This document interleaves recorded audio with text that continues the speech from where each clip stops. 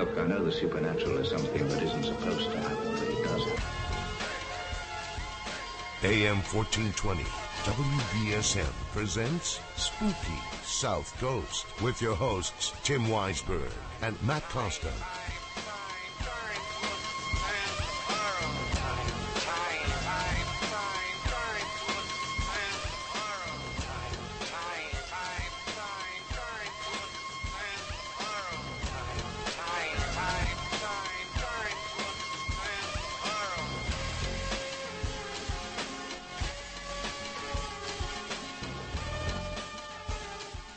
All right, good evening and welcome to Spooky South Coast. Tim Weisberg here, along with the silent assassin Matt Costa and science advisor Matt Moniz, and we are broadcasting here on WBSM, as well as streaming live on Spooky TV at SpookySouthCoast.com. Say hello to everybody in the chat room on Spooky TV who are out there tonight watching the show, and we've got a great show lined up for you because we're going to be diving a little bit further into the Amityville case. This is something that we talked about a few weeks ago here on Spooky South Coast with Jackie Barrett, and she gave us a lot of inside information from her dealings with Ronald Butch DeFeo, the murderer of the DeFeo family, and we're going to get a little bit more into the story of those murders, what actually took place, what actually went down with our guests Ryan Katzenbach and Alexandra Holzer. Now, you know Alexandra as the daughter of Dr. Hans Holzer. We've had her here on the show a few times in the past to talk about her father's work and carrying on his legacy. And one of the most famous cases that he dealt with was the Amityville case. So we're going to talk with him, talk with Ryan and Alex, not only about the case, but also about Dr. Holzer's work into the case as well. And it's just going to be another one of those shows, I think, where some bombs are dropped, where some interesting information is going to come to light, things that you haven't heard before, because Ryan is producing a film called Shattered Hopes, the true story of the Amityville murders, and he's been working on this for a number of years, and he's got a number of articles, documents, letters, things that just nobody else has. So we're going to talk with them in just a few minutes, but before we do that, I just want to say thank you to everybody at the South Coast Toy and Comic Show for having me there last weekend, and what a great event that was. If you missed it, definitely pay attention for the next one coming up. I think it was in March, because it was such a great time. So many vendors there with really cool stuff. I wish I had brought more money with me because there was all kinds of great toys and comics and memorabilia to pick up. And, of course, I got to see our friend Felix Silla again. And he's a hot ticket. He is awesome. He is definitely one of my favorite people in the world now after having met him. And Gabby was there, as well as a number of other paranormal people came and hung out, and all of our Spooky South Coast friends and family were there. So I couldn't believe how much fun there was to be had for $6 admission. So stay tuned because we're going to be promoting the next one here on Spooky South Coast as well, so you'll know when it's coming up. And also, Matt Costa, we were at Rock for Christmas last night. I don't know how much of it do you remember. A good amount of it. Okay, yeah. We didn't drink that much. But it was a great show. Pat Travers just completely blew the roof off the CD Rec Center in Fall River. Corey Glover had a brief set at the end, but he made sure he played Cult of Personality for all the Living Color fans out there. And it looked a little different than he did in the video. The dreadlocks and the body glove suit had been replaced by a scally cap and an Argyle sweater vest and a shirt and tie. He was quite dapper. And I put, for those of you who are friends with me on Facebook, I put some pictures up from Rock for Christmas so you can check those out. You can see Wayne Morrison rocking out with Chris Holmes instead Howlin' of Wasp, and with Pat Travers, and Terry Luce was there. And it was a really, really fun time, and I'm glad that so many people came out and supported Rock for Christmas. But they still need more help. They still need more support for the charities that they deal with here during the holiday season. So just go to rock4xmas.com. It's rock, then the number 4, then xmas.com, and you can find out how you can make a donation. And it doesn't have to be now. It can be year-round. So make sure that you put them on your holiday giving list. All right, well, why don't we take a break? When we come back, we will be joined by Ryan Katzenbach and Alex Holzer, and we will talk about the Amityville case. The phone lines are going to be open all night long, 508-996-0500, or 1-877-996-1420. You can also email us, spookycrew@spookysouthcoast.com, and you can jump into the chat room on Spooky TV. So stay tuned. We'll be right back with more here on Spooky South Coast.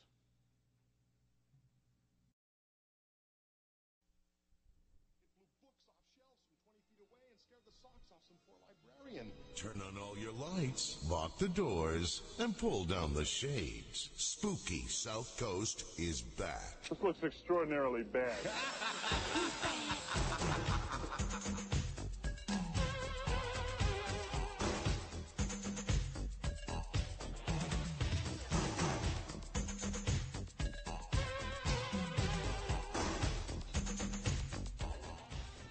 All right, welcome back to Spooky South Coast. Tim Weisberg, along with the silent assassin Matt Costa and science advisor Matt Moniz, and we are very excited to talk about tonight's topic. It's something that I've been following for as long as I've been interested in the paranormal, and my wife, who is a true crime buff, follows it on the other side. So it's something that comes up for discussion quite a bit in our family, and that is the Amityville case.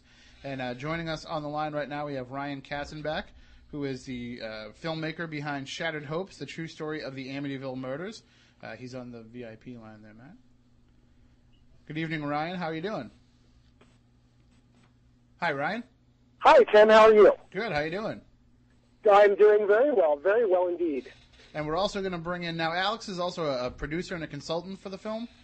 Well, Alex isn't a producer. Alex is one of our interviewees in the film who attests to some of the paranormal things, the investigation that went on by her father. Well, let's bring Alex on right now. Oh, I think we just lost her off that line.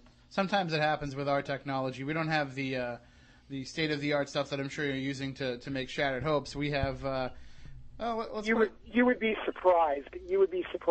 Duct tape and baling twine accounts for a lot of our equipment. Oh, so you have seen our show then. That's pretty much how we do Actually, it, sounds like he has a higher budget than us. Yeah, we don't get duct tape. We have to use masking tape. So, but we get duct tape in lieu of gaffer's tape because they told us the gaffer's tape costs too much. That's it. We get that knockoff stuff that they have at the bargain store. Exactly. Hey, but it works. Whatever works. All right. As long as it gets the job done. Absolutely. And also joining us on the line, we have Alexandra Holzer, and you know her from her book Growing Up Haunted and from her work following in her father's footsteps, the acclaimed Dr. Hans Holzer. Good evening, Alex. How are you? Peachy keen. How are you? Oh, we are spooktacular here. Oh, very silly. Hi, Ryan. Hi, Alex. How are you? Oh, long time no speak. How are you? I am well. I hope you and your family's good. Thank you, honey. Yeah, hanging in there. I was just telling Tim before, my throat is killing me. Well, we're gonna try and make you drag it out as much as you can. Yeah, you're so mean. You know. We're not very considerate for people's illnesses. No, you're not. But I heard that about you. I don't know. I should have probably not have come on. I should have avoided you. You're so evil. Well, the good thing is now once we tear up your throat, then nobody can bother you for a couple of days. Well, that's a good thing. People will thank you for it because they're tired of hearing my mouth. So. Well, we want to hear plenty from you tonight because we're going to be talking about, like I said at the top of the segment here, one of the cases that has always fascinated me is the Amityville case, and so much of the stuff that we deal with here on Spooky South Coast is in regards to the paranormal side of it that we almost take for granted the actual true crime case that took place there, and we just take at face value the facts that were given. And Ryan, it seems like your film Shattered Hopes is going to get really deep into the story and tell us some information we might not have heard before. Well, I certainly hope so, and I certainly believe that.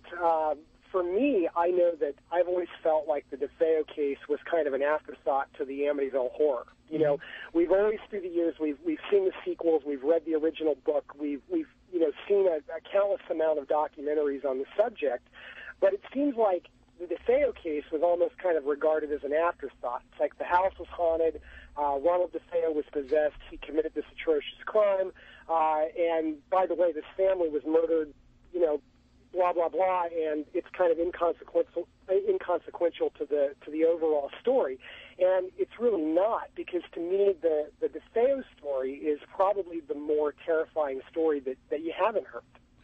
And I almost think that from some of the information that you, at least what's kind of come out a little bit in anticipation of the film, it seems like that could also have a direct effect on some of the paranormal stuff as well. I mean, Alex, your father spent a lot of time investigating this case and writing about this case, and can you imagine if he had known some of the revelations that Ryan will be unveiling in this film? Not really, and I think that's the biggest misconception. Is I think people say, "Ooh, CSI versus the paranormal. They can't mix the two. Oh God, it's going to bubble over and explode." That's not at all what it is, and that's why Ryan and I giggle at this, because people don't realize that combining the Holzer backstory and putting it with, Ryan's CSI information, which is going to blow everybody away, because there's just so much stuff that has been buried, so to speak, no pun intended, that people just automatically assume, oh, well, Hans was after the ghosties, and that was it. And it's really frustrating, because he was a skeptic and a journalist, first and foremost, in his career, and he was trained that way. And it was the medium he brought in, Ethel Johnson Myers at the time, that was his choice medium. He worked with many, to do that part of it. And he kind of delved into the history of the parcel and the town and the people and what happened prior, and that the fact that that house that's there now wasn't the original house on the parcel. And that's why he wrote in those books. But a lot of people either haven't read them or just assume things with him associated as the ghost man. So it was my job to step in, which Ryan graciously allowed me to and asked me to kind of clear that up a bit and kind of link the two together, which I always kind of sat on the fence with the whole possession thing, because, as much as my father was involved with that part of it and going to jail and visiting DeFeo twice when they moved him, that's very creepy, and I can't believe that he did that, but he did. I certainly wouldn't have done that. Well, but your father was also very committed to, getting as much information on the story as he could. Which had nothing to do with ghosts as far as he was concerned. His whole thing was he really felt there was something wrong with DeFeo himself. And that he never said the house was haunted. It came after the fact when there was the murders taking place. Well, we know that's a Class A haunting. When sudden death can create a ghost or two or, multiple, So, I mean, he never said it was, the parcel had problems prior to. You can have haunted property. It's not just four walls and a roof, and that was really a lot of what he kind of delved into, and the town's librarian and political people at that time, and Ethel's job was to pick up what happened as the aftermath as to what brought about the so-called possession, and so I delve into that with Ryan in the film a bit about, kind of like my idea and where I sit on that, which is pretty much on the fence, and kind of what Ryan goes into is, and he'll explain it to you, is really makes you kind of think like, well, let's just go back in time, because fact is fact. And you can have theory, but when you have fact, it's almost like you have to look at everything and have an open mind. And the thing that, if I can interject for just a second. No, you can't. The thing that interested me about Alex, the things that she told me in our interview pertaining to her father, what really made me set up and take notice was when she talked about him going to the town librarian and visiting the historical society and going to all these lengths to do his research on, was there Indian tribe that inhabited this land? Was there a possibility that there could have been a chief buried on the property, what have you?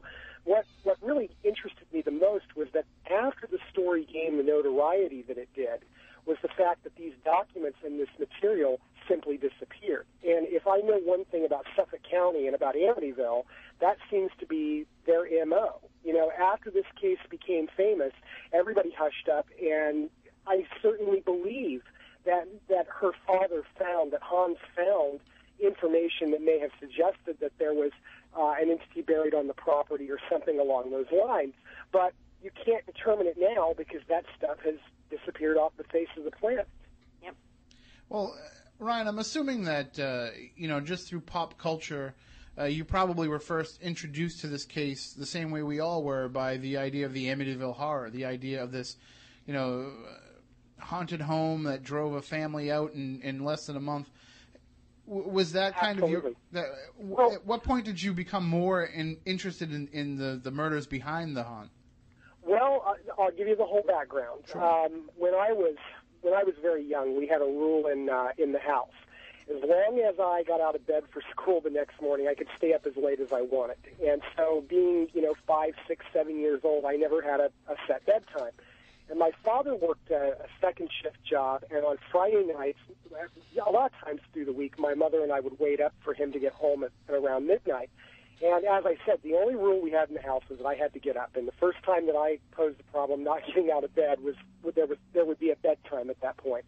And my parents were pretty, I won't say liberal people, but they, I was introduced to a lot of great movies and horror movies and all that stuff. So I grew up, just loving that stuff.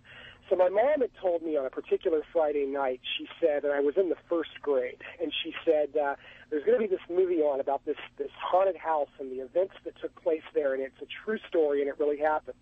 And, of course, I think even from an early age, I think we're always kind of intrigued by true stories. If we're going to see something that seems, really sensational, but yet it really happened, that really captures your imagination, I think, as a young kid. And so we stayed up and we watched the movie, and I was just enthralled with the house with the eye-like windows, And, of course, I wanted to learn more. So I think by the time I was in the second grade, I remember my mother brought the Amityville horror home from the library, and I read that. And I remember my second grade teacher sent my mom home a note and said something to the effect of, "Do you think that this is appropriate reading material?" To which my mom sent a note back and said, "As long as my kid is reading at the 6th and 7th grade reading proficiency tests, yes, I do believe that it is appropriate reading material." So I read the book, and I think around the 3rd or 4th grade, I read Gerard Sullivan's High Hopes. And as a kid, High Hopes didn't really appeal to me a whole lot because it's a very legal book, very dense, piece of reading material. Mm-hmm. So from there, I kind of lost interest as a kid in the story. And I remember, if I saw an article on it or something like that, I would read it.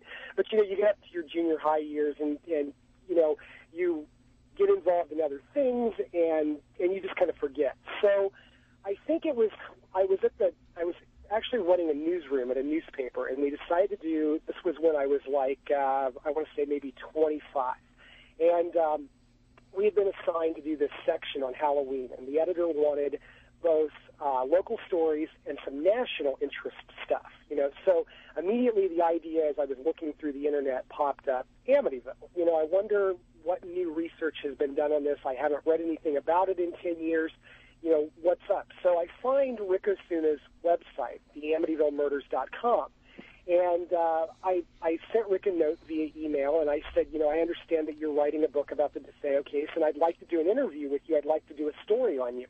And little did I realize that I was working for a newspaper around the Fresno, California area at that time, and Rick was actually from the Fresno area, so I had a local tie-in.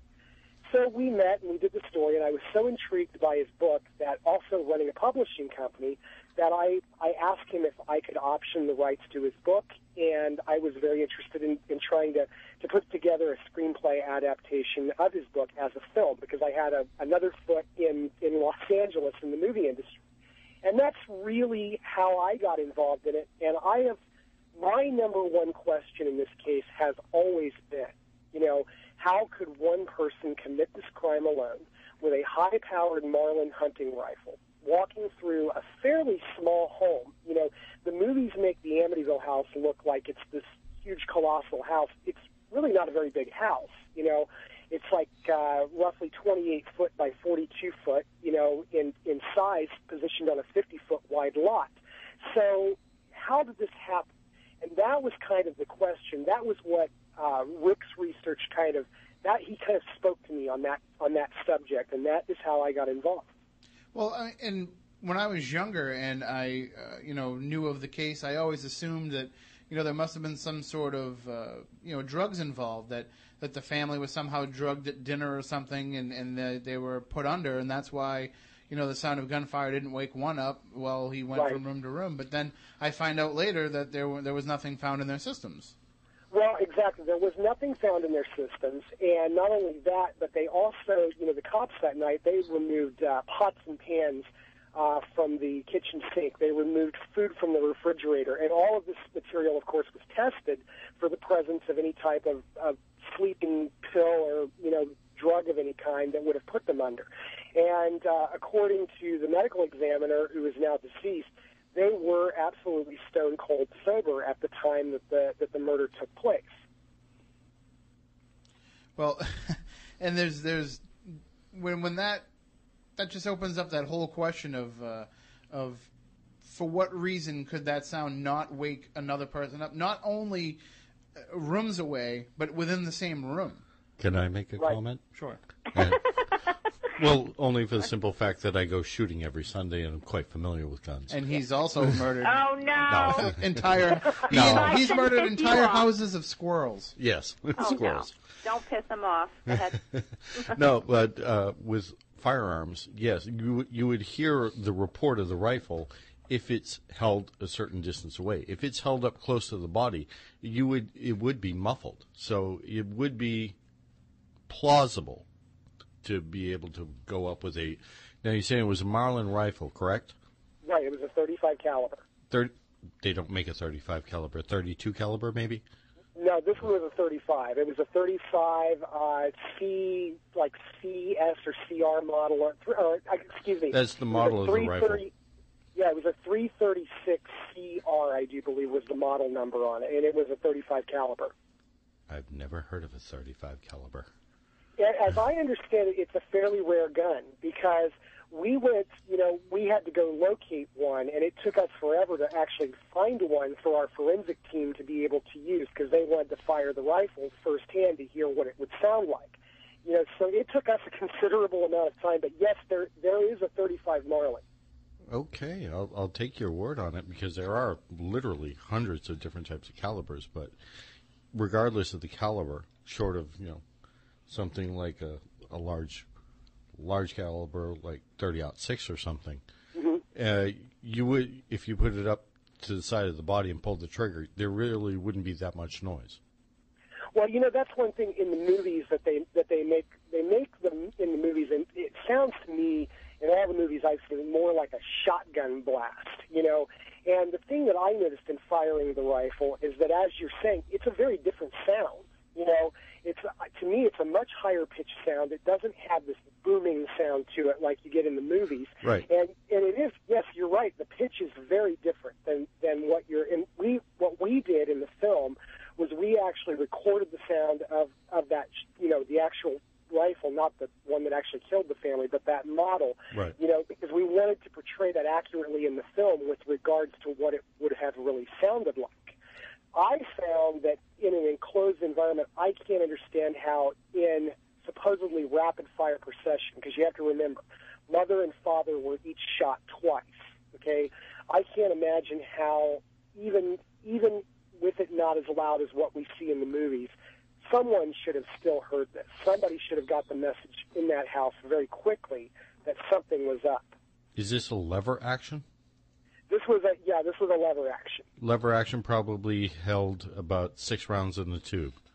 7. 7? Okay. We have somebody. I was going to say. He would have actually had to have reloaded the rifle at one point. Right.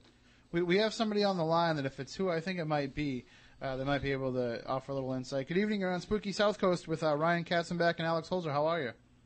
Hey, I'm doing pretty good. I don't think I'm the person you were expecting. I was thinking it was John, our gunsmith friend. Yeah. Sorry. I should have known. I'm the psychic. Forget it. I goofed. Sorry. I'm sleeping. If you're a psychic, do you know who I am? No, that was a joke. And yes, I am, and I'm intuitive, but I'm not focusing. No, I don't. Keep talking. Let me see. Hey, my question, I don't see why they had to, why there's a question of them waking up or not. I don't think they were shot when they were asleep. I think people did wake up. I mean, Louise DeFeo, the wife, her body positioning was as she was rising up from the bed when she was shot, so that shows she was awake. Allison, the little daughter, was shot point blank in the face, so she was looking right up at the gun, so she was awake. And the 2 boys, as I understand it, I think they were clutching the bed sheets. I think there was a report of that.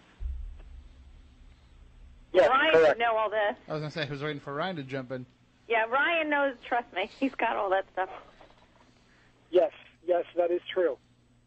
Yeah, so I think it's really plausible that everyone was awake, and when faced with a guy with a gun, they just did what he said, and you know, I mean, what could they do? One of the boys had he was in a wheelchair. He had an accident, and he was in a wheelchair. So, you know, it's not like he could get out of bed and run away, you know, from that himself. Wasn't it what was it, Ryan? A football? It was a thing? football injury. Yeah, it was an injury. Yeah, I believe it happened late September, early October, if I recall. Yeah, so I don't think there's really a mystery about that. I think they were awake. I think the family was awake. Well, that's interesting. Thank you, well, caller. the mystery, one of the great mysteries to me that I don't understand is I don't understand Dawn DeFeo, the eldest daughter, who shared the attic floor with Butch. Her bedroom was on the opposite side of Butch's. And what I don't understand, and I never have, is why in all the crime scene pictures you can clearly see that Dawn DeFeo had an extension right next to her bed. And if she was the last one to be killed, if she was the last one to die, and she was awake, why didn't she call 911? That is a question that persists for me. Well, the other question, it leads to the other question of if they were out of their beds, and this is something that I know that you posed in the trailer for the film, and if they were out of their beds and he did shoot Ron DeFeo Sr. and Butch did act alone, how did he get him back into the bed? That's the $1 million question. Because that's a big guy, you know. I weigh kind of close to what he would weigh, and I think a guy. I mean, Butch was not a big strapping guy, right? No, he was about 160, 165 pounds. So for him to have acted alone and been able to get his father up into the bed, which is it true, Moniz? You would probably know better than I would, but isn't it true that when a person is expired, it's actually harder to move their body because they don't call it dead weight for nothing. Yeah, exactly. So, right, exactly. No, the thing about in the lab reports, the inventory of all of the items that were taken out of the DeFeo house that night, one of the interesting things that was documented was item number 26 on the lab report was a swatch of carpet taken from the second floor hallway, which is one of the areas where we believe Big Ronnie DeFeo would have fallen and would have hit the carpet if the account that Butch DeFeo gave to Rick Osuna in 2000, which I want to note, our documentary is based upon Rick Osuna's book, The Night the DeFeos Died. Rick spent about 3 years worth of research and gathered a lot of documents, and I think Rick was the first one to really bring a lot of the very questions we're talking about to the surface.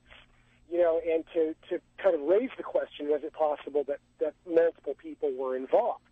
And in looking at his book, I had a lot of other questions that I wanted to know. So I did a lot of outreach to a lot of other individuals, Alex being one of them. And in all, I believe right now I'm sitting on something like 17 or 18 interviews in the film, and a lot of these people are people that have never talked before and we've never heard from before that have a lot of knowledge on the case. And so I took Rick's research a lot further than what is in the book, and we've got some findings that really add to Rick's findings and really support his work, and we've got a few conclusions that kind of take away from some of it as well. But the item that we've never seen a lab report on, that we've never been able to get access to, is this item number 26, which was a stain in the hallway carpet. They cut it out and removed it, probably to take it and test it for the presence of blood. And the report is nowhere to be found, as to what that was. Now, I have to believe that the case is very interesting in that, they took this item, the report isn't available, but I think the prosecutor at trial, Gerard Sullivan, I don't even think Gerard Sullivan knew what direction he was going to take with the case when he made his opening arguments. Because in his opening arguments, in the transcript of the opening arguments, he tells the jury straight up, that Ronald DeFeo, after 3 a.m., went to his father's room. He fired the first shot into his father. The first shot did not kill Ronald's father. So after Ronald, basically what he said, and I don't have the transcript right in front of me, but basically what he says is that Ronald got up and was shot a second time by his son, and his son placed him back into bed where he would be found by police. And I think that's a very interesting statement because after that point, it was never again in the trial addressed as to how he would have got him back into bed. And, Ronald weighed about 270, and his son was about 160, 165. And as you said earlier, that's a lot of dead weight for a guy 165 pounds to move. So if that was a blood stain on the carpet, okay, they made that report, I believe, disappear because it was easier to prosecute DeFeo alone, and they had an open and closed case. In fact, it's funny because I see some of the same things happening with the Ronnie Chase and the publicist in L.A. I'm kind of seeing some similar things happening with that case, out here right now. Well, it seems like, though, for something that must have garnered a lot of national media attention at the time, to have somebody allegedly kill their entire family, they needed to have a quick solution to it. They needed to have a neat, tidy answer as fast as possible. And when you can actually get Butch DeFeo to confess, then it makes it a lot easier to give yourself a framework to work within. Exactly. And don't forget, the media was partially to blame, not that you can ever stop that in the cycle of life, because that's just the way society works. Is that's why a lot of paperwork started disappearing. And my father, who was the first person to get this out there, if you will, all these things started happening, and then it made him look like an idiot at one point, which wasn't right, because he was there before most people were. And he had no agenda. It wasn't like that. This is going back in time where there were no major, things online and tools and all these things. I mean, this was hardcore research, fact-finding, interviewing, which is much like what Ryan is doing for this film. That's what he's been doing for years, is that hardcore, intelligent fact-find where you have to dig really deep. And then there has to be that kind of understanding that there are things missing. And how can that be? And people have a hard time believing that happens. And Alex, Alex raises a very good point, about her father. When I first approached Alex, I wasn't sure if I wanted to talk to Alex, if Alex brought anything to the table regarding her father's work. Because, I told Alex straight up when I talked to her the first time, I'm not really a big, huge believer in the paranormal and in haunted houses and that kind of thing. And I've never really believed that was what was going on in this particular case. And, yes, I did have a very tainted image of Hans, going in. And through everything that Alex told me about the research that he had done, I walked out with a whole different picture of Hans Holzer and who he was. And, our work is kind of parallel in a lot of ways in that Hans viewed this as just one of his many cases. And he went in, he did his investigation, and he was done. And I'm seeing it kind of the same way as a film. I'm coming in to make this, and this is not a career for me, and this is not my whole life. So that's a very good point that Alex makes. Well, we have a call here on the line, and I just want to stress, because with the last call we ended up losing Alex.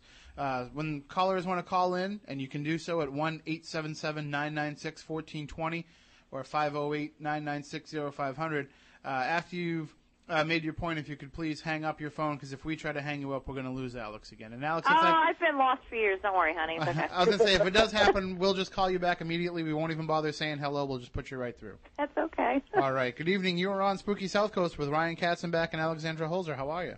Hi, pretty good. Hey, Alexandra, I read your father's book, and he was convinced that Ronnie acted alone, wasn't he? Well, he was convinced he was possessed, and he felt... Now, don't forget, his job was not to do forensics. His job was not to be, techie. It wasn't like that back then. And this is part of the problem that a lot of people today who are kind of getting used to, like, the CSIs that are out there and all this stuff that's coming up today. He didn't have access to every single thing. He had access to more of people who were in the area at the time. He had access to more human relations versus just, the facts of, this happened, that happened. And also, there were mistakes made from the police department, and he went off of what he knew and what was given to him that he was allowed to get. So here's, my father, who is a noted investigator who works with the mediums. He's not a medium, who asks a bazillion questions, and given in the time and the circumstances and how it went down and the fact that this case was very quickly pushed through, I mean, this hit a town. The town was devastated. It turned this nice, quiet waterfront town into this infamous murder story. Can you imagine? So all the politicians got involved. They told him to be quiet. Things started disappearing, and he was kind of used as the forefront of, okay, well, you know, he's crazy, whatever, and this is the conclusion that, you know, Ronnie's crazy. Well, my father felt through Ethel's work that he was possessed and he acted alone, absolutely. You know, but his job wasn't to go into the forensics. That's not what was asked of him, and it wasn't what he proclaimed to be anything else other than who he was. That's the difference. He never said that he was anything more than who he was. And that's what's so frustrating, because So people just assume that, you know, he went in there as a detective, as a cop, as all these different roles, and he was not. So you feel if your father had more evidence, like what Ryan is... Well, yeah, if he was allowed back then, this is a different day and age. You know, what surfaces today or 5 years ago was not then when he was there. It was not that you can't even compare the two. Well, they used to keep stories. You know, the police department would do all they could to keep stories from leaking out to the media. Yeah. You know, to other people. There was no internet. You know. Mm-hmm. Well, the other thing too to remember is that, you know, Amityville, and Alex touched upon this.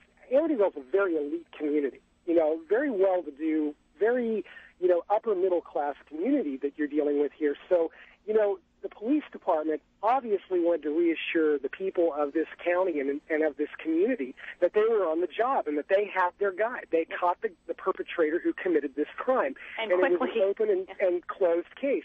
And I want to point, I mentioned Ronnie Chaseman a few minutes ago, and I'm going to draw a parallel, modern day, contemporary, you know, to the DeFeo story, is that look at the pressure that Beverly Hills Police Department is under, and look at the fear that has swept through the community when this high-powered L.A. publicist was murdered in her car while driving home. Yeah. And I'm sure that here we are, we're being told today, right now, like, granted a little bit longer of a period of time has passed than what passed in the DeFeo case. But here you have the Beverly Hills Police Department now basically saying that the guy who shot himself in the hotel in West Hollywood was probably the perpetrator of the crime and probably did it. And guess what? Open and closed. The community can sigh a deep sigh of relief now. The guy who did this is dead. He's not going to murder anybody else. Mm-hmm. And it's closed. But do we know the whole story? We only know the crust of what we're being told. And as I found in DeFeo, there is a lot more behind the story that hasn't been told. I mean, I think you guys saw in our trailer, in the very first trailer that we posted, Detective Gerard Gozoloff. I asked Gozoloff on camera, I said, was Bobby Kelsky, who was Butch DeFeo's best friend, was Bobby Kelsky ever considered a suspect in this case at all? Okay? And he immediately looks at the camera and says, shut this off. Mm-hmm. You know, so there's a lot of details. There's a lot of stuff that I didn't know going into this. And I mean, and I feel like I've read every book out there on this subject, and I still continue to find new things that I did not know. Can I ask one follow-up question, please? Sure. Sure. Yeah, in regards to the father being shot a second time in the hallway, there was 3 bullet holes in his body. There was 2 in his back and 1 in his front. And from the book High Hopes, it says one of the shots from the back destroyed his heart. So if he was first shot in the back in bed with his heart being destroyed, how does he get up and get into the hallway? Do you know for a fact that that first shot was the one that hit his heart? Well, the trajectory doesn't line up when you do it from the one on his front to the back. That doesn't come near his heart. The trajectory doesn't line up if you're assuming that he's laying in bed. We don't know entirely for sure what position he was in at that moment. The heart's on the left side of the body, and the bullet hole is on the right side of the body on the front. I understand that, but do you also have the full autopsy? No, do you? I don't think anyone does. Don't you I do. I do have the full autopsy. I thought you had to be a family member to get that, they were saying. I have the full autopsy. Okay, so you're saying the shot in the front got him in the heart. It came. I'm not saying anything. I've turned it over to a forensic pathologist who is going to tell me in the next couple of weeks the exact trajectories and where the shooter was standing. Okay, so do you think in the hallway that he was shot in the front when he was in the hallway? I don't know that for sure. Okay, that's what I'm saying. We right now, we have our theories as to what we think happened, and I assembled, in the process of making this film, I have assembled a cast of roughly about 36 forensic people that are involved in this, ranging from psychologists to pathologists, okay? There's some blood spatter experts, there's some ballistics experts. I turned over every crime scene photo, every document, everything that I have amassed over to the forensic team, gave them an analysis. I gave them the official version of the story. I said, this is what they say happened. DeFeo walked from room to room. He first went to his parents' room. He shot them each twice. He crossed over. He shot his sister Allison. He shot the boys.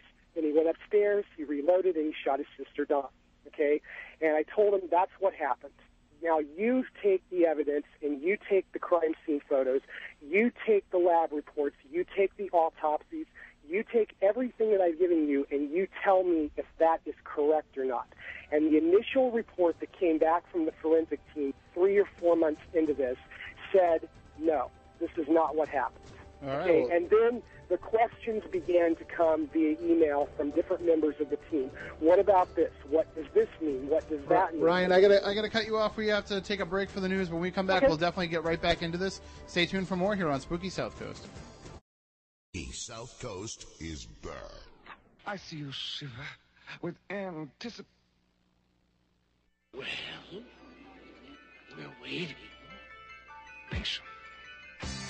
I can smell your fears. I'm not afraid. You will be.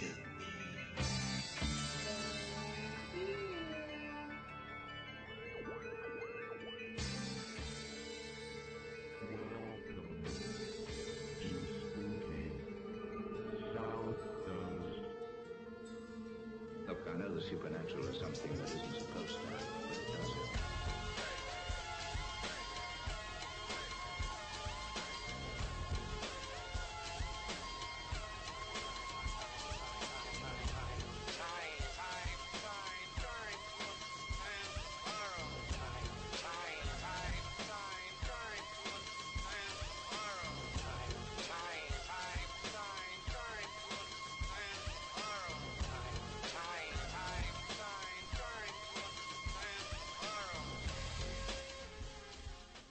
All right, welcome back. Hour number 2 of Spooky South Coast. Tim Weisberg here, along with the silent assassin Matt Costa and science advisor Matt Moniz, broadcasting live on the WBSM airwaves as well as on Spooky TV. If you just go to SpookySouthCoast.com/Spooky TV or just click the little flash link up at the top of the page, you'll be connected with Spooky TV where you can jump into the chat room and you can share your thoughts during the show. And there's always interesting conversations going on in there, sometimes regarding the show, sometimes not.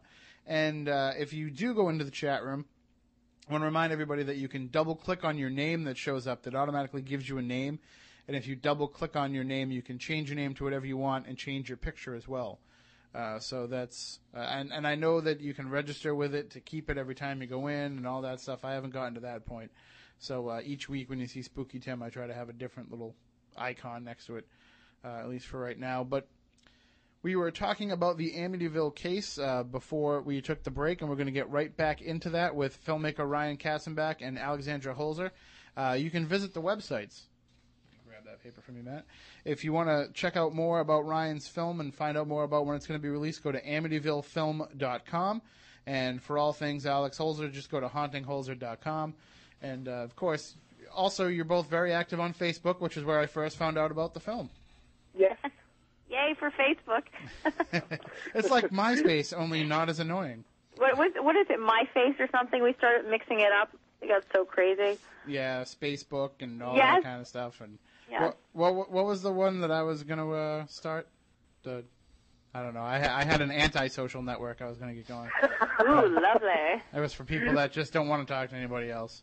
I would be a member of that if you get that started up. Well, you can be one of the founders of it with me. It's kind of funny because like the more ingrained technology we get running this show between the webcam streaming and the Facebook and Twitter and all that stuff, the more I realize, gee, I'm the guy that doesn't really want to have to deal with people all the time, and now I can't go anywhere without everybody knowing what I do. That shouldn't be too hard, though. What do you do? Technology is getting ridiculous. I recently had a BlackBerry and I dropped it and I broke the face on the thing, and I went to go get a new phone, and they show me this Evo thing, and they're like, this is the phone that you need, and if you're on Facebook and all this stuff. And after they got done explaining everything that this phone would do, it'll connect to TV, you can play videos on YouTube, you can do everything under the sun. And I asked the woman a question. I said, does it make calls? Because that you left that out, and if it makes calls, I'm sold. I'm an owner, but can I actually call somebody with it? And it's funny because when you called, you were the very first person that has called me on this phone, and I honestly didn't even know how to answer the thing. I'm like, what do I press to take this call?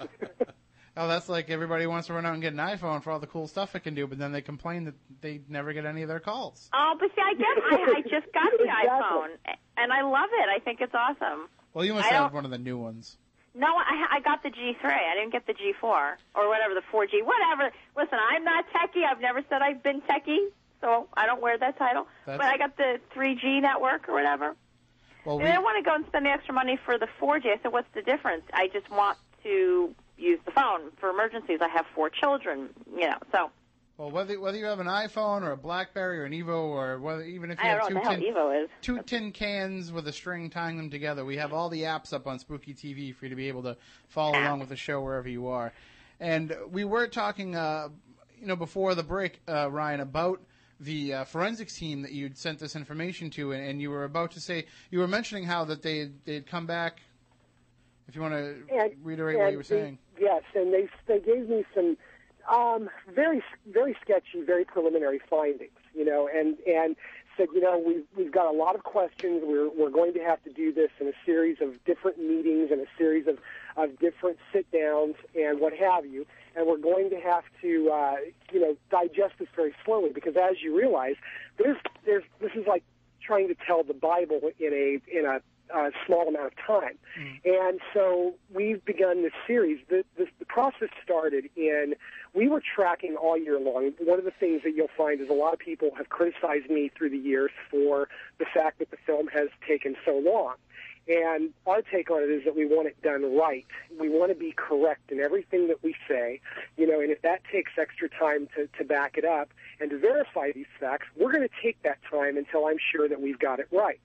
And through the beginning of the year, through the beginning of 2010, it looked like we were going to be ready to go sometime in November with a premiere date for the film.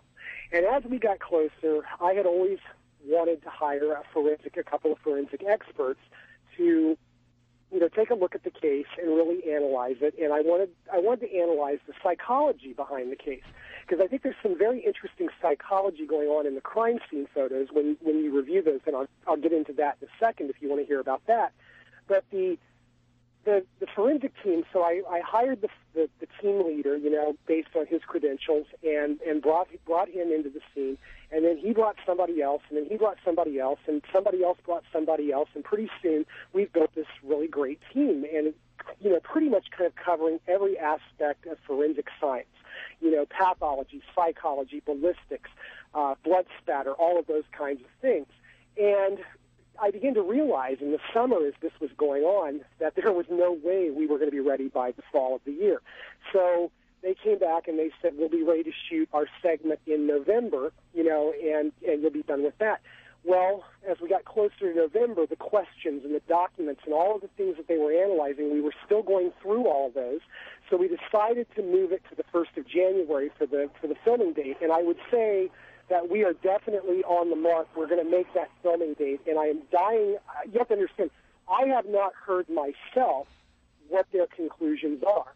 And I told them, I said, if you feel that DeFeo did this by himself, tell me that, and that's going to air. That's going to be part of the film. If you think he had accomplices, tell me about that. Tell me whatever you think happened. What I'm trying to present at the end of the day is the most comprehensive picture of what likely transpired in the DeFeo house. And in saying that, I will also say that I do believe that there are elements of the story that we will probably never know, that there's no one that knows. All we can do is piece together the facts as best as possible. Well, why don't we take a step back here and go before the murders actually took place? And you mentioned psychology. Let's talk a little bit about the DeFeo family and what that dynamic was in that family, because there's rampant speculation about not only it not being a happy home, but also there being some shady dealings in the underworld with the family as well. Well, the family, yes, there are some very we obtained some interesting things. There's a lot of speculation over Mike Briganti. Now, Mike Briganti was Louise DeFeo's father, and he owned a Buick dealership on Coney Island Avenue. And Rick Osuna was one of the first ones in his book to assert that the mob had their fingers in this organization, and that the organization was a front for mob activity, and that the dealership did things on a low level, like laundering money and disposing of weapons and such, And, that stuff is very, very hard to document and very, very hard to prove. We went and we found quite a few files and quite a few documents that clearly connect the Briganti organization to the mob. And, John Christopher Fine wrote a book. He was he was a part of the racket squad that was taking a heavy look at the mob and was very focused on mob activities in the 70s. And I tried to reach out to John Christopher Fine to get him to interview for the film, and he declined. Rick Osuna, when he wrote his book, had talked to Fine, and Fine basically said, I won't talk about the Briganti organization. I will not comment on any of the players involved. And we clearly got the idea that there might have been some kind of witness protection program or something, going on. But Fine wrote a book called The Racket Squad, after he left the Racket Squad. And in that book, he talked about a Brooklyn Buick dealership that was connected with the mob. And you have to just assume that was probably Briganti at that point. Mm-hmm.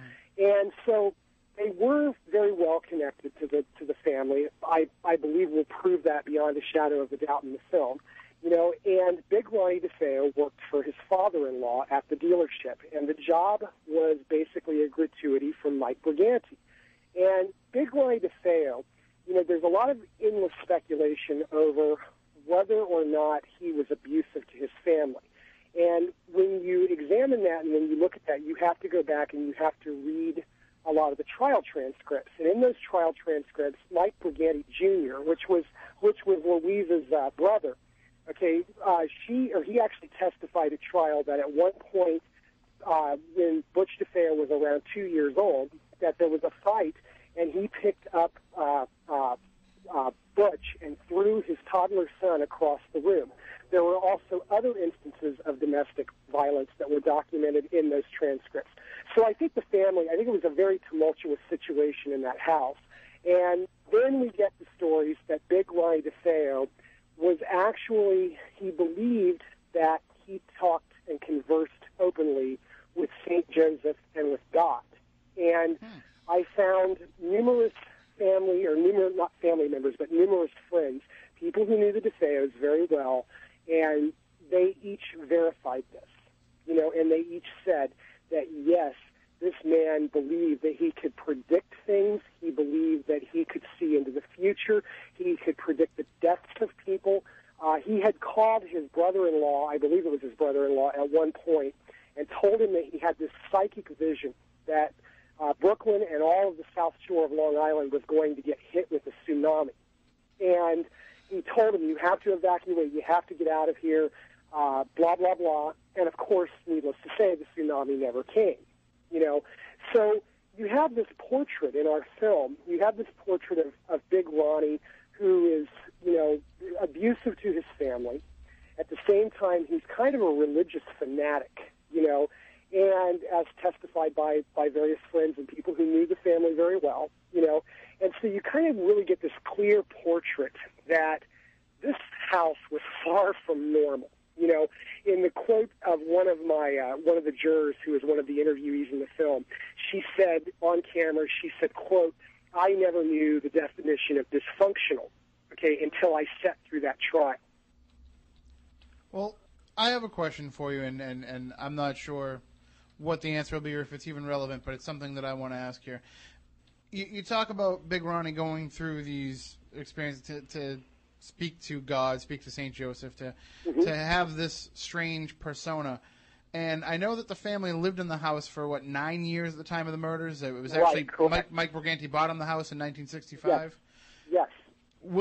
And you might not know the answer to this, but were these abnormalities with his personality, did they exist prior to moving into 112 Ocean Avenue? To my knowledge, based on what I've been told, yes, but they escalated as the years went by. And he was becoming much more, by all accounts, much more delusional as time was going on. So that could be more of just if there was an illness or something that was ramping up more so than just any kind of control that the property might have. Right. What we always saw, Rick and I had talked about it at great length at one point, and based on the things that we've heard, we're kind of the mindset that the guy was bipolar or manic depressive or something along those lines, and that is why, it basically kind of almost a chemical imbalance. I think if Ronald DeFeo were alive today and his family were witnessing these kinds of things, I think they would simply take him to a doctor or a psychologist or somebody who would simply just put him on some meds, and it would have probably ended the issue at that point. But, you always have to go back when you do a period film like this. We think today, it's very easy for us to think in the context of today, and you have to go back and you have to think in the context of the time that all of this was taking place. You can't just say, well, give the guy some Zoloft and he'll be fine in 1974, because we didn't know what we know about the brain and depression and all of those things that we know today. Well, Alex, I'll ask you this question because I know that your father is often credited as being the, I don't want to use the word inspiration, but he was kind of, his work and his writings were some of the influence in the script for Amityville 2. Yeah, his book was used for the second one. And a lot of that, of course, centers around the relationship of a DeFeo-like family. What were his thoughts on that family? I mean, you mentioned possession in terms of Butch DeFeo, but what were his thoughts on the family unit as a whole? He thought they were nuts. He didn't want to be around any of it. When he interviewed DeFeo, he wanted to get as far away from him as possible. He came home, and the way he kind of talked about it with me was just there was not much to talk about. It was very negative. He felt it was like it brought him down. He saw this guy in prison and was saying things that he definitely, had, his impression of him. And, he kind of left it there. He didn't want to take it with him. It was a very negative environment. And part of what, there's dysfunction everywhere. Our own family growing up was dysfunctional. And my father couldn't recognize the dysfunction in our own family. So I don't think he would have recognized it with DeFeo and what was going on prior to leading up to the murders, because, when you're kind of living in a world where you think everything should be okay and you're seeking, a quest for truth beyond, which really was his job and his calling, it's hard to kind of look at the fact that, things are happening and they're bad. And where I kind of come into it and where he kind of came from was negative breeds negativity. And the one thing that I kind of was talking to Ryan about in the film was that when you have already a preset negative persona and they go into a place that has a negative energy already, that's where the paranormal comes in as far as I'm concerned. It kind of just adds fuel to that fire. So if you already have this crazy, out-of-control family, a lot of negative, brouhaha Italian energy going on and just craziness, and these kids are caught in the middle, and the mother isn't going to do anything to help because the father's overbearing. We've read these stories 100 times before. They end up in suicide, murder, jail time, you name it. And they move into this house with this property that already has problems, going back into the late 1800s, as far as I'm concerned, as far as the paranormal comes into play, there's a lot of negative energy that's festering. And that's kind of where he was coming from. And he didn't want to be around DeFeo. It wasn't like it was a picnic for him to go and interview this guy. Mm-hmm. This guy was pretty rotten to my father, which I found out recently, which really hurt me because I'm his daughter and I get defensive, obviously. It's my father. But he put up with him. He was rotten to my father. He would turn around and say things behind his back when my father was actually trying to help him. As convoluted as it sounds, To interject, DeFeo was quite rotten to his own grandfather, for that matter. Mike Briganti, pretty much, this was pretty much something that obviously he lost his daughter and he lost all of his grandchildren in one swoop, because they only had 2 kids, and Mike Jr. never married and never had kids of his own, so Louise, this was his family. And he was haunted for the rest of his life by what happened in that house. And he would write these letters to Butch, and he would ask Butch, please, for the sake of my own peace of mind, what happened that night? I need to hear the truth. And DeFeo, I have all of these letters that he wrote to his grandfather, all the way through the 1970s. And he was horrid to his grandfather. He wrote him these mocking, nasty letters, and he would tell him that there were multiple people involved. And then he would write another letter, and he would say that he did it by himself. And then he would write another letter, and he would say that you'll never know what the truth is. And I think so what Alex is saying about what he did to her father, he did that to his own grandfather as well. He's a sick human being. I don't care. It's almost like, whether he acted alone or whether he had all these accomplices and it went wrong and he was caught in the middle and he was sort of innocent but not really, he's sick. He definitely, if his father, had issues mentally, we know that's genetic. We know that today. So these are things that now you can kind of see a pattern forming. But my father certainly did not want to be around that, and of course he knew things were off with him, but he didn't want to bring that home. That's how he was with every case. It was not really something that we kind of, especially the negative ones. It was pretty horrible. It really affected him. He wanted to finish it and get away from it, and a lot of people don't know that. I have a little saying that I use sometimes, and that's that dysfunction is a family's function. It's supposed to be the place where everybody can be a little bit crazy, and they're the ones that understand and accept you no matter what happens. But it seems like in this case, it was something just rotten at the core. And there's speculation too, Ryan, that Dawn, the oldest sister, that she was involved with this as well. So now, if that is true, then you have not only one child that would want to consider patricide, but you have 2. So what does that tell you about the family dynamic? Absolutely. One of the things that we discovered in the course of this is that Don DeFeo had a boyfriend, and the boyfriend's name was Billy, and Billy had gone to Florida or was in the process of going to Florida. I've heard of recent some conflicting things that he was actually still in New York and heading for Florida. We had always believed that he was already in Florida. But so what the exact truth is there, I'm not entirely for sure.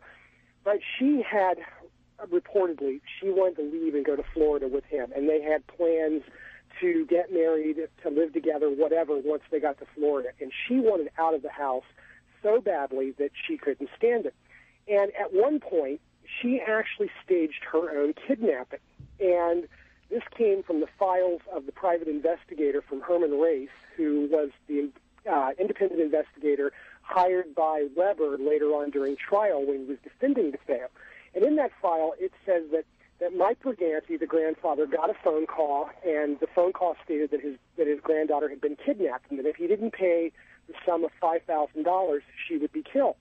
So Herman Race went and personally handled this, and he told Mike when they got to the pier, to the designated rendezvous point, he said, "You wait in the car. I'm going to go take care of this." So he goes out. He finds 2 guys at the end of the pier. He confronts them. He says, they say something to the effect of him, "Are you Mr. Briganti?" He says, "No, but I have something from Mr. Briganti," and a scuffle ensues. And what Herman ends up doing is he ends up basically taking these 2 guys down to the wood deck of the dock, puts them basically at gunpoint, and says, "You either tell me where Dawn is at, or else you're going to get it."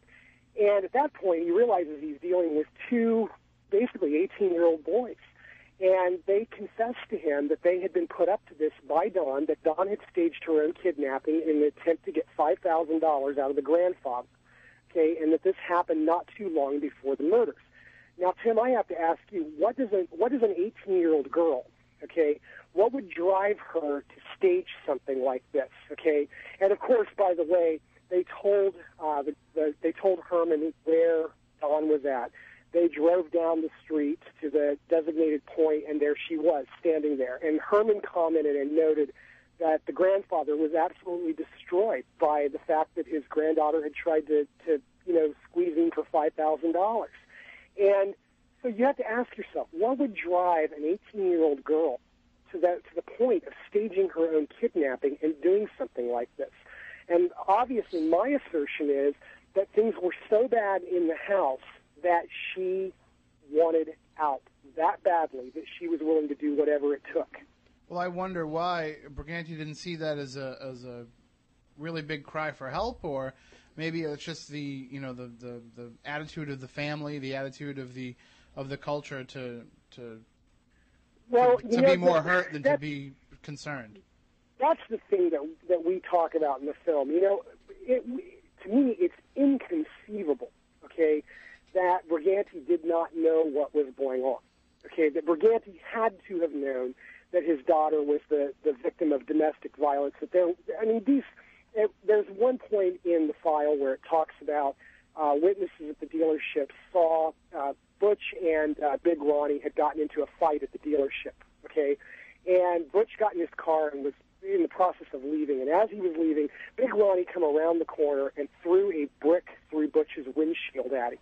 So clearly, people knew that this was a very tumultuous situation that was going on, and how Briganti could have not known, it's inconceivable to me, as I said, but I think, more than anything, I think that Briganti just, on the wishes of his daughter, and consistent with the Italian family, I think that he just kind of put his head in the sand and honored his daughter's wishes because of how much he loved her. And if she said, "Dad, don't intervene, don't get involved," I think that's probably what he did or didn't do. I agree. Or it could even be a case, I don't know anything about the Briganti family, but it could also be a case of, that was how they did things too. Well, the Brigantis, the interesting part about the Brigantis, again, from some people who knew them, very well, the Brigantis they were very, very upstanding, very noble people, despite their connection to the organization, so to speak, and Mike Briganti was this very loving man, and him and Angela had a great marriage, and this was definitely not anything that went on in their household, okay. So it's inconceivable to me as to why Mike wouldn't have intervened, as to why Mike wouldn't have done something about this, Yeah. But Mike also knew right up around the point of the murders, Mike had also learned that Big Roy DeFeo had been stealing a large amount of money from the dealership and from the mob operation.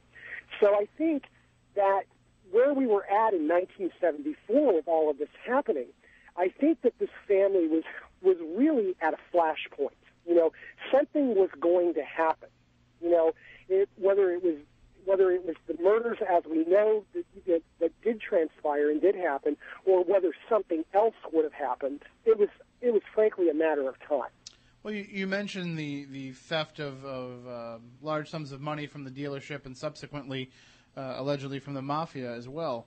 And that brings in one of the other theories about this is that this was a mafia hit on the family and that Butch was told to take the fall for it. Well, that is Tim, an angle that is looked upon in the film. In fact, I told, as the forensic team, as I told you, I didn't want to taint them with any type of, predictions or my feelings on the case. I wanted them to go into it with a blank mind and be completely objective. As we got to talking further about the case, that became a question of theirs. Is it possible? So that caused me to have to make some phone calls and do some digging, and I got some pretty conclusive statements from some related parties that it was definitely not a mob hit, and that this is definitely not, and I got a lot of kind of, and I can't obviously say what my source is or how, but I got a lot of inside reconnaissance information into the way that a mob hit would work, and this was definitely not a mob hit. Okay. You know, it's important to understand, the mob is very adamant that in a hit, when a hit is conducted, that no innocent person is killed. They consider that a cardinal sin. So if Big Ronnie was a problem, if Big Ronnie was someone that they needed to deal with, Big Ronnie would have been very discreetly and very quietly dealt with. And he would have not, absolutely not, he would have not been murdered in his home with his family as witnesses. It would not have happened, you know. So the angle of the mob hit is interesting, but I don't think it really plays a part in this particular case. I think that, quite frankly, the tragedy that happened, and it was a horrifying tragedy that befell those innocent kids, you know, I think that probably something would have happened with Big Ronnie alone down the road later on had this not happened. Well, one of the things that we've talked about here in the past, and we had Jackie Barrett on the show, who, as you know, is now working very closely with Butch DeFeo. Right. She's a friend of ours. We know her. And yes. No. And she mentioned on the program, she mentioned the idea that prior to the DeFeos owning that home, that somebody had lived in that home that had practiced satanic worship. And is it possible now, Ryan, I'm asking you this not from a paranormal perspective, but more from that psychological perspective. Is it possible that perhaps Butch thought that he was under the influence of something in that home when he committed these murders? I'm not saying do you believe that he was under the influence, but do you believe that he believed he may have been under such influence?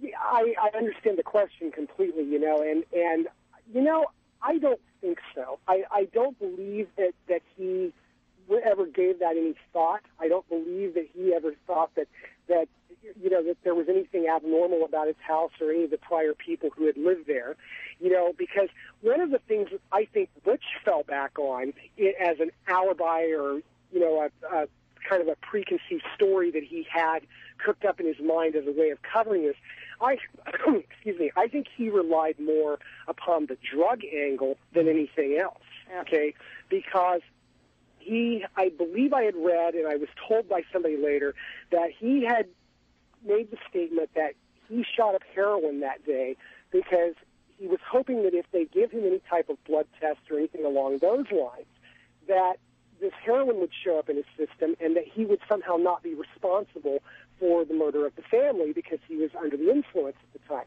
I think more than anything that was his fallback story. And by the way, we addressed that in the film, and I really do not believe, nor does a lot of the people that I interviewed, that DeFeo was in any way a hardcore user of drugs. I think that that's just something that came up later on when people speculated why he did it.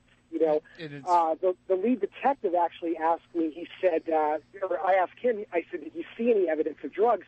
And he said, no, we made Butch show his arms to us, and there were no track marks anywhere on his arms. So we can kind of rule heroin out, you know, as being a factor in it as well, I think. Bear in mind, heroin can also be snorted, not just injected. True. That is true, too. Too. But it also, if he did set himself up in this regard so that it would show up in the system, it does show even more premeditation to commit this crime, which right. I think the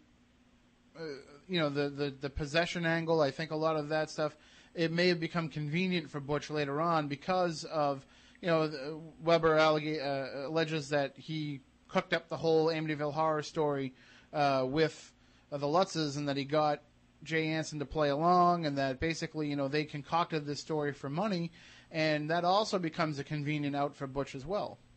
I agree, and I'll note too that I think that Butch DeFeo will say anything that Butch DeFeo needs to say at that moment to assert whatever position it is that he wants to get across at that moment, you know. And so yes, I completely agree with that. But the thing is, one thing that you'll note in our film when you see it is that, you know, we're probably probably more sympathetic to DeFeo than probably anybody ever has been in the past, And I really do believe that he was this kind of, screwed up kid, that had a very bad lifestyle at home, and I think his father heaped on cars and money and boats because I think his own father felt guilty about the things that he did, And so you have this kid that on one token is told by his father, you're nothing without me, you're garbage, you'll never amount to anything, and then on the other token, he's got all this cash and he kind of becomes this loudmouth braggart and all that to kind of hide his own insecurities. I think that the DeFeo that we see today, the one that is incarcerated, I think he's a completely different DeFeo than that kid. I think he is a product of the prison system, of being incarcerated for 30 years. So I think that anything that he says today is very suspect. Well, in discussing the paranormal aspect and the idea of the Amityville horror and the fact that this house had some sort of influence over the family, and Alex, I'm sure you can probably comment on this, the idea that if enough people go to a place and enough people are projecting the idea of it being haunted, whether it is or it isn't, there's going to be some sort of energy that results from that. Yeah, well, but the thing is, again, my father said the house wasn't haunted. The property had problems. Mm-hmm. Okay? There was a farmhouse on there that had burnt down. There was a whole history. He went after prior to. He didn't just go in there and say, oh, okay, this now it's all. He didn't do any of that. And, the frustrating thing is, again, the assumptions that it was a haunting. It wasn't a haunting. It wasn't haunted.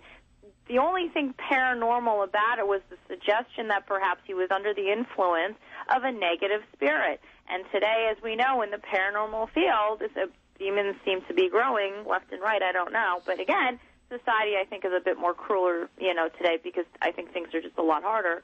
You have a lot more nastiness out there, is just my opinion. But it does breed. You are a product of your environment physically, yes, socially, yes. But there is an element that we can't fully explain, which is the unexplainable, the supernatural. And I feel that if there are leftover energies that are not positive, you can be influenced, especially as like how Ryan's trying to explain that there's a psychology here that goes back and back to the parents of the parents, that there's something that was brewing. And to go into an environment that's had problems before, maybe not murder, but things happening, always happening, and they're not good happenings, that it was just kind of adding to it. Like I said, fuel to the fire. That, that is something that many people believe in, and that when they walk into a place and they say, you know what, I don't feel right here, something's not, it's off. Or they walk into another place and say, oh my God, what a warm feeling I have being here in your home.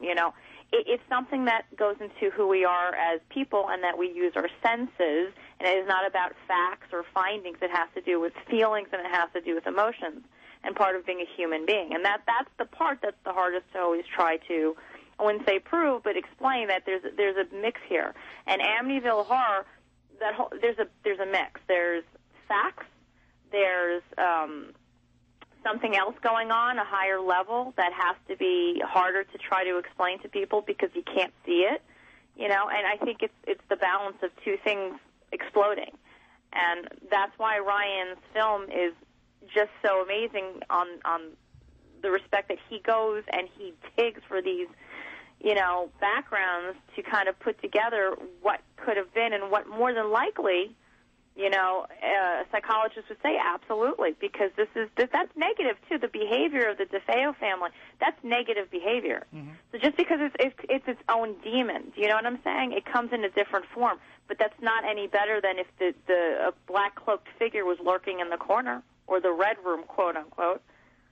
I think that evil, that we always associate evil, I think, with the devil. With an entity, with a haunting in a house, with a poltergeist, with whatever.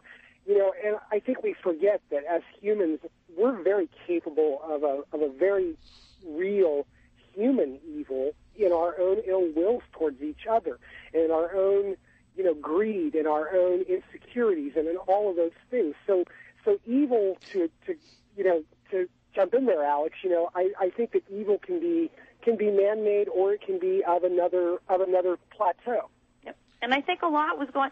My honest opinion, I think the property had issues. I think you can be a walking ghost in a forest. I'm sorry, but if I died in the middle of the woods and I didn't like where I was and I was confused and I'm just lingering and you're not coming to ghost bust my hiney, I guess I'll be stuck between the trees. Okay, but I'm still there. It's kind of just part of the field itself and the science to it and the understanding that we occupy space and time, and where there's layers to it. It's not black and white. There's gray, and the whole, I'm just like a firm believer that there's a lot of things going on in that area. In the town of Amityville, if you look into the cemetery, there's a lot of bad people that live there, and a lot of things that happen. And I just think there are places in life that just are bad, and that's just the way it is. And Ryan is trying to put a positive on this because there was so much tragedy that came out of it that, we're just trying to get past and say, well, there's a lot of things that a lot of people don't know. And those evils, I feel, are partially the environment, partially the people, partially things that happened prior to. And we know that, even if there's scars by negative energy. It definitely leaves an imprint on a location. And the negative energy from what happened to the DeFeo family could have been enough to leave an imprint for whoever occupied the home next. And, was some of that sensationalized, or was some of that put over the top for, sales purposes and money-making? Right. Sure, but it's entirely plausible that what went on there could have had some sort of lingering effect, not just necessarily in a paranormal sense, right. But also in the paranormal welcome mat. Well, but not only just that, but also in the psyche of the next people that walk into there. Well, come on. If a realtor, it's like, if a realtor disclosed to you, oh, this, you've got like that house is amazingly gorgeous in the property, and you've got the bay. If somebody said, oh, by the way, a family of, X amount died here, but here it's, you would not buy it. And if you did, you're crazy, because then you just care about the money and it doesn't bother you. Well, when the lights go out, and I would like to know, as I sit there with my camera and film you, how you feel now, because that is just something that I always think that when we went house hunting, I wondered, is there somebody buried under here, because I'd never know. I swear to God, that's the product of being a holder. These are the things that go through your mind. Sure. But happiest day, house hunting, not for me. But, I think of dead bodies. So, I don't know. Well, Ryan, I'll say this. The hallmark of any good documentary film is that it generates some controversy before it's even released. I agree, man. We don't seem to have come upon any shortage of that controversy, and and the problem is, I want to talk about the case, and I want to talk about the documents, and I want to talk about all of the things that we found, but I'm kind of at a disadvantage right now because I can't do that, because there's so much meat in this film, in this piece, that I don't want to give it away before it comes out, and some of the people that we talked to, that we interviewed on camera are amazing, in really digging in there and really finding out about who these people were, what they were about, their house. I did a lot of digging into the history of the house itself, when it was built, who built it, tracked down, as many people as I could that could tell me about that.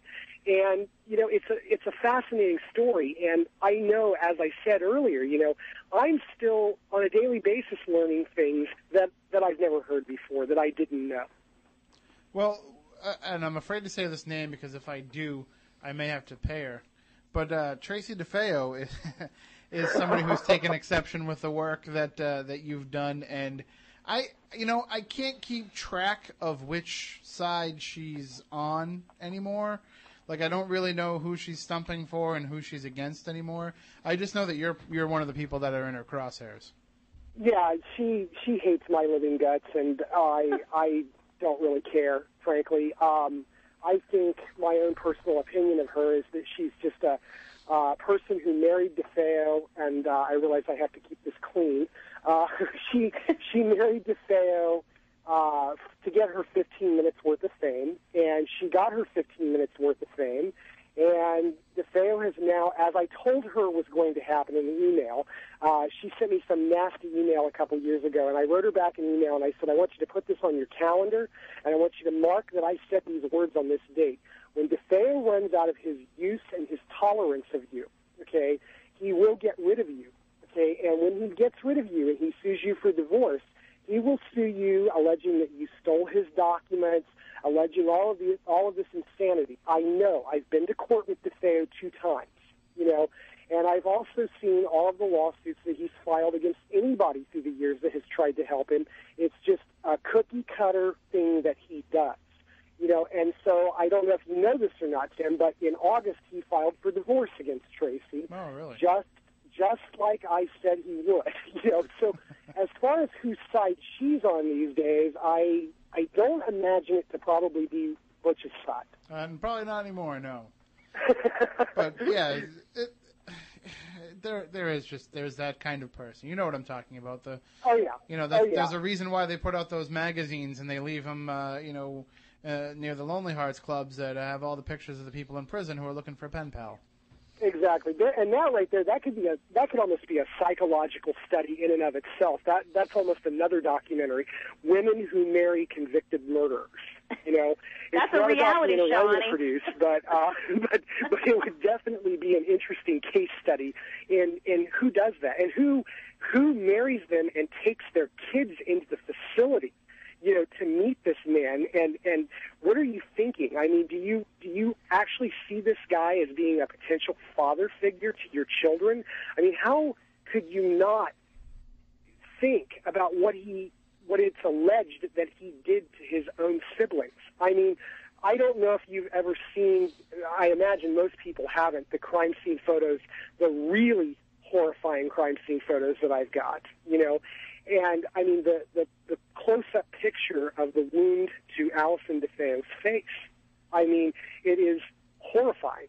How could anyone drag their kids into a visiting room knowing that this man is associated or committed this crime, shooting his 13-year-old sister, Allie, who is absolutely a gorgeous child, shot her point-blank range in the face. You can see the stippling all over her face, which tells you that the barrel of the gun had to be practically against her cheek. I'll never understand that psychology. Sick. Well, and of course you had to go and mention that it would make a good reality show, and all of a sudden it'll pop up on Discovery Channel or A&E. I want that to say. That was my idea. Make sure you get your cut. That's right. Exactly. Who wants to marry a mass murderer? Yeah, there you go. Do it in like a game show format. Instead of handing you a rose if he picks you, he hands you a little hatchet. Exactly.